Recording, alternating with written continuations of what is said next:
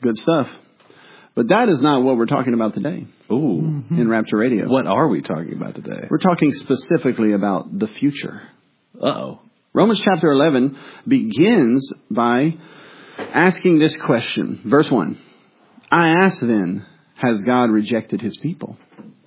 See, you want to ask that question. Jesus is predicting that within their generation, the temple will be destroyed. Okay. Not one stone left on top of another stone. Matthew 24. So has God rejected his people? That's tough because the Old Testament says he will not reject his people. 1 Samuel 12:22. Right. For the Lord will not forsake his people for his great name's sake, because it has pleased the Lord to make you a people for himself. So has the Lord rejected his people? Paul says, by no means. Romans 11, verse 1. Mm-hmm. For I myself am an Israelite, a descendant of Abraham, a member of the tribe of Benjamin. He hasn't rejected all of us because he hasn't rejected me. Because I'm here. Wait, there's at least me. And then he goes on in verse 2, it says, God has not rejected his people whom he foreknew, which I think is a throwback to his discussion on Jacob and Esau. Okay. Jacob have I loved, Esau have I hated. Okay. Both were born of Abraham. Okay. Both were biologically descended from Abraham, both receiving the promises of the covenant, both being blessed by God. However, one was elect and one was not elect. Got it. All right, verse 2b, do you not know what the scripture says of Elijah, how he appeals to God against Israel? Lord, they have killed your prophets. They have demolished your altars, and I alone am left, and they seek my life. But what is God's reply to him? I have kept for myself 7,000 men who have not bowed the knee to Baal. So too at the present time, this is the first century when Paul's writing, there is a remnant chosen by grace. So the question, has God forsaken his people? No, he never promised to save every individual that was born from Abraham. Right. He promised to save those who are of the seed of Abraham who believe. Those whom he chose by grace. The example he gave earlier was between Jacob and Esau, both born of Abraham. Right. Jacob I loved, Esau I hated. That's right. But he says God has not rejected his people. He has saved every single one of the remnant, those whom he promised he would save. Then he goes on in verse 6. But if it is by grace, it is no longer on the basis of works. Otherwise, grace would no longer be grace. Amen. What then? Israel failed to obtain what it was seeking. Now, what was Israel trying to seek? If you've followed the book of Romans up to this point, you recognize that they were trying to obtain a righteousness which was their own. And they were doing so through the works of the law. But you cannot obtain a righteousness of your own through works of the law because of the weakness of the flesh. Right? The elect obtained it. Why? Because it was given to them by grace, through faith. Not in the works of the law, but by the righteousness of Christ, which is received by faith. Right. But the rest were hardened. Right.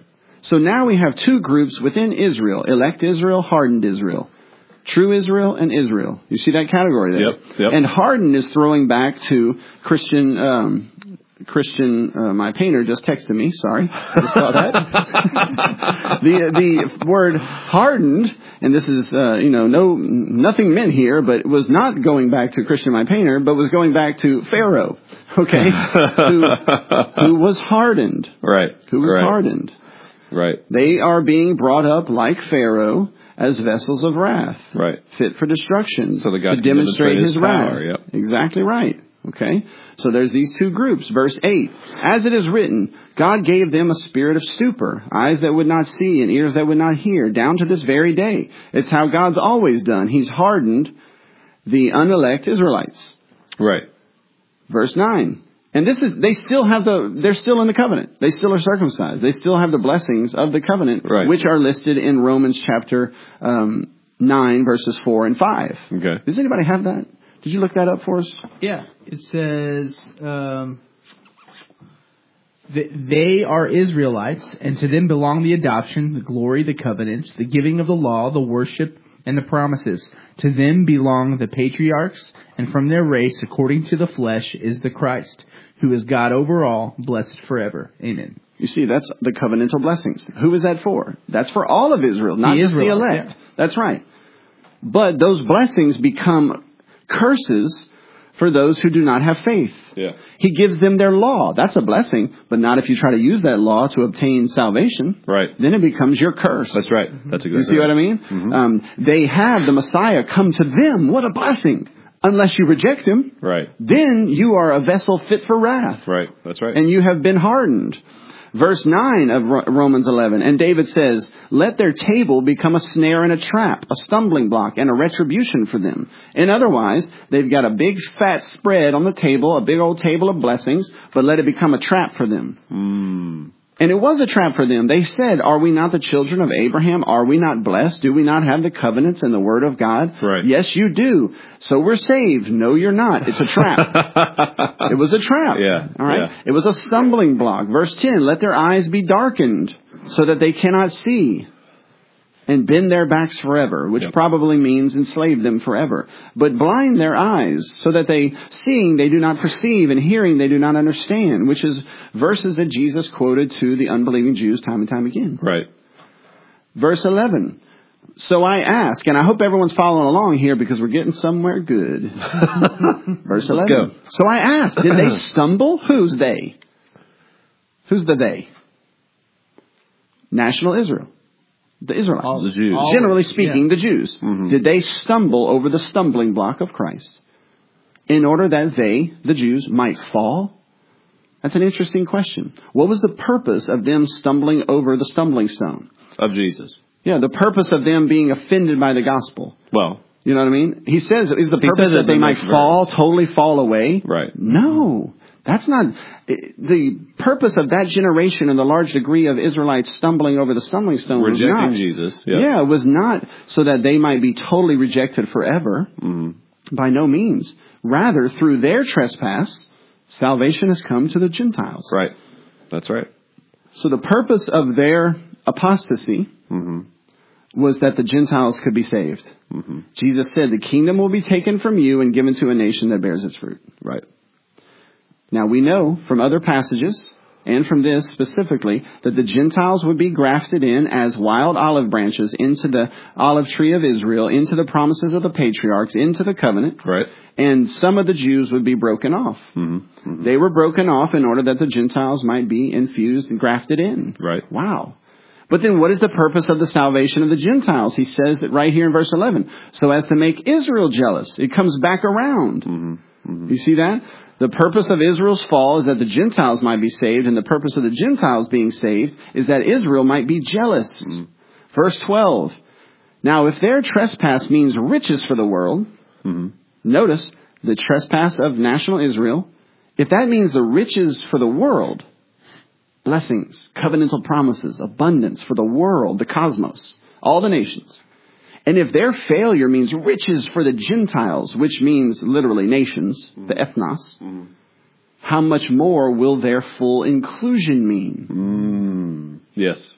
So we see predicted, since this is Rapture Radio, the future of the world will see riches for the Gentile nations, blessings, covenantal promises for the Gentile nations to such a degree that it would provoke jealousy in the nation of Israel, and that would then lead to them being fully included back into the tree. I got it. I see it. That's the future of the world. I see it. The future of the world is not bleak. Mm-hmm. The future of the world is Bright. bright. Full inclusion. Riches for the world. Right. Right. How much more? So if it was So there's great, a trial to endure along the way, but Well, the culmination of all things is inclusion. well, yeah, but look what he says. He says, they, of course, fell away. And that means riches for the Gentile nations. Wow, and aren't we experiencing that? But then when they come back in, how much more? Wow, how much more? It's only going to get better. Verse 13. Now I am speaking to you Gentiles, the Romans. Inasmuch then as I am an apostle to the Gentiles, I magnify my ministry, in order somehow to make my fellow Jews jealous, and thus save some of them. I think what he's saying is, I think what he's saying is, hey, I'm going to the Gentiles. You know? But it's not that I'm against the Jews, because when you go to the Gentiles, that's good for the Jews. Right. The principle stands. It makes them jealous when they see all the blessings and the riches and the promises of the kingdom and the promises of Abraham being preached to the Romans. They're very slave masters. Wow, that makes them angry, in fact. Right. Verse 15. For if their rejection, Jewish nation's rejection, means the reconciliation of the world, the cosmos, all the Gentile nations, what will their acceptance mean? Wow, that's going to be something else. Life from the dead, in fact. Wow. Now, what does he mean there? We're not exactly sure. Does he mean the end of human history and the resurrection? That's where my head went immediately. It seems, and most people believe that. Or is this an expression for great, great, great salvation? Because he does use life from the dead as a term for salvation all the time. Yeah. You know? So, but either way, it's all good. Yeah. Verse 16. If the dough offered as first fruits is holy, so is the whole lump. And if the root is holy, so are the branches. Here's just a principle, and I'm not entirely sure who is what here, but the principle is that if the first fruits is consecrated to the Lord, right, this small remnant right now is consecrated to the Lord, so too will the whole entirety of them be when they come in. Oh, my assumption was the root was he was talking about Israel. He was talking about Old Testament Israel. Yeah, I think so. The patriarchs, but the remnant, I'm saying the elect of Israel in the past, they were consecrated for the Lord, and so too will the whole nation be when it comes in the full harvest. Oh, okay, I got it. I think it's a little obscure there, though. Yeah. But this one's not obscure in verse 17. Okay. But if some of the branches were broken off, now, of course, some of them were, not all of them. Right. Thousands and thousands became Christians in the first century. But if some of them are broken off, and you, although a wild olive shoot, were grafted in, Gentiles are wild. I'm a wild olive shoot. You're a wild olive shoot. You were grafted in. Your new nickname, Sub Olive Shoot. Yeah, and this is referring to the Gentile nations, and specifically the Roman Christians here. If they were grafted in among the others, among the remnant of the Old Testament saints, right. See, that's our ancestry. Those promises are ours. There's a continuity there, right? And now share in the nourishing of the olive tree. What is that? That's those promises we read earlier. Now we have the scriptures. We have the promises. All the promises find their yes and their amen in Jesus Christ. Right. We are grafted in. That is our ancestry. That's our family. Right. My history is not the history of the Anglo-Saxons or the Romans or the Greeks. My history is the history of the Jews. The Old Testament is my family history. And those promises, they're for me now. Wow. Those are for me. That's cool. Man, and when God told Abraham, I will be your God and I'll be a God to your children after you, that's for me. That's for me. Amen. Verse 18. Now do not be arrogant toward the branches. He had to tell this to the Roman Christians. He probably could already sense in the Roman church a little of the arrogance that we would see coming in the next few hundred years. Okay, yeah. As they boasted. I mean, you're the most powerful city in the world. We're the new Jerusalem. We're Rome. Now, he could see some of that. Don't be arrogant now. If you are, remember, it is not you who support the root, but the root that supports you. Right? Then you will say, branches are broken off so that we might be grafted in. Hey! But you could easily just be broken off. That's right. Verse 20. That's true. They were broken off because of their unbelief. And you stand fast through faith. Yeah. Which means there's nothing you should brag about. Right. Right. So do not become proud. But this is interesting. But fear. Now, why would these Christians need a fear? They've been grafted in to Old Testament promises. Why would they need a fear? Once saved, always saved. Right? Yes. Well, yes. But who? Who? The elect, right? Right. Verse 21. For if God did not spare the natural branches, that's the Jews he broke off. Okay. Neither will he spare you, the Gentile Christians that he put in, that he grafted in. Note that the severity and the kindness of God, severity toward those who have fallen, apostates, in the Old Testament and in the first century, but kindness to you, provided you continue in his kindness. Persevere to the end in faith. Otherwise, you too will be cut off. The way God tends the olive tree in the Old Testament is the same way he tends it in the New Testament. The dynamics or the makeup of the covenant is the same in the Old as in the New. There's true Israel and there's Israel. And there's true Christians and there's Christians. Which is what we were talking about earlier. As I was being secretly recorded. Not secretly. Just subtly. Subversively. Verse 23. And even they, if they do not continue in their unbelief, will be grafted in. Now, isn't this something? If the Jewish nation doesn't continue in unbelief, but believes. Well, how could that be? Well, he says it. For God has the power to graft them in again. Mm-hmm. Absolutely he does. Mm-hmm. Would this extend to somebody who is apostatized as well? If they leave for a short time and then find their way back, but then you go back to they were elect all along? Yes. If someone repents and returns, it's because they were elect all along. I mean, think of Peter. He stumbled. He denied the Christ, but he stayed. Yeah. Because Jesus prayed for him. Mm-hmm. He did virtually the same thing that Judas did. But Judas didn't stay. Right. Judas was hardened. Mm-hmm. That's right. Mm-hmm. It says in the book of Hebrews, and I'm going to go from memory here, that those who trample underfoot the Son of God, apostates, it is impossible for them to repent.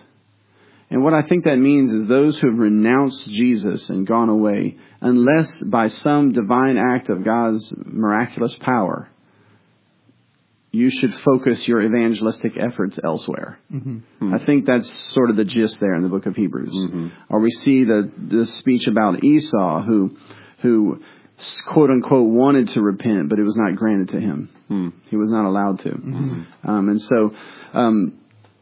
so be afraid.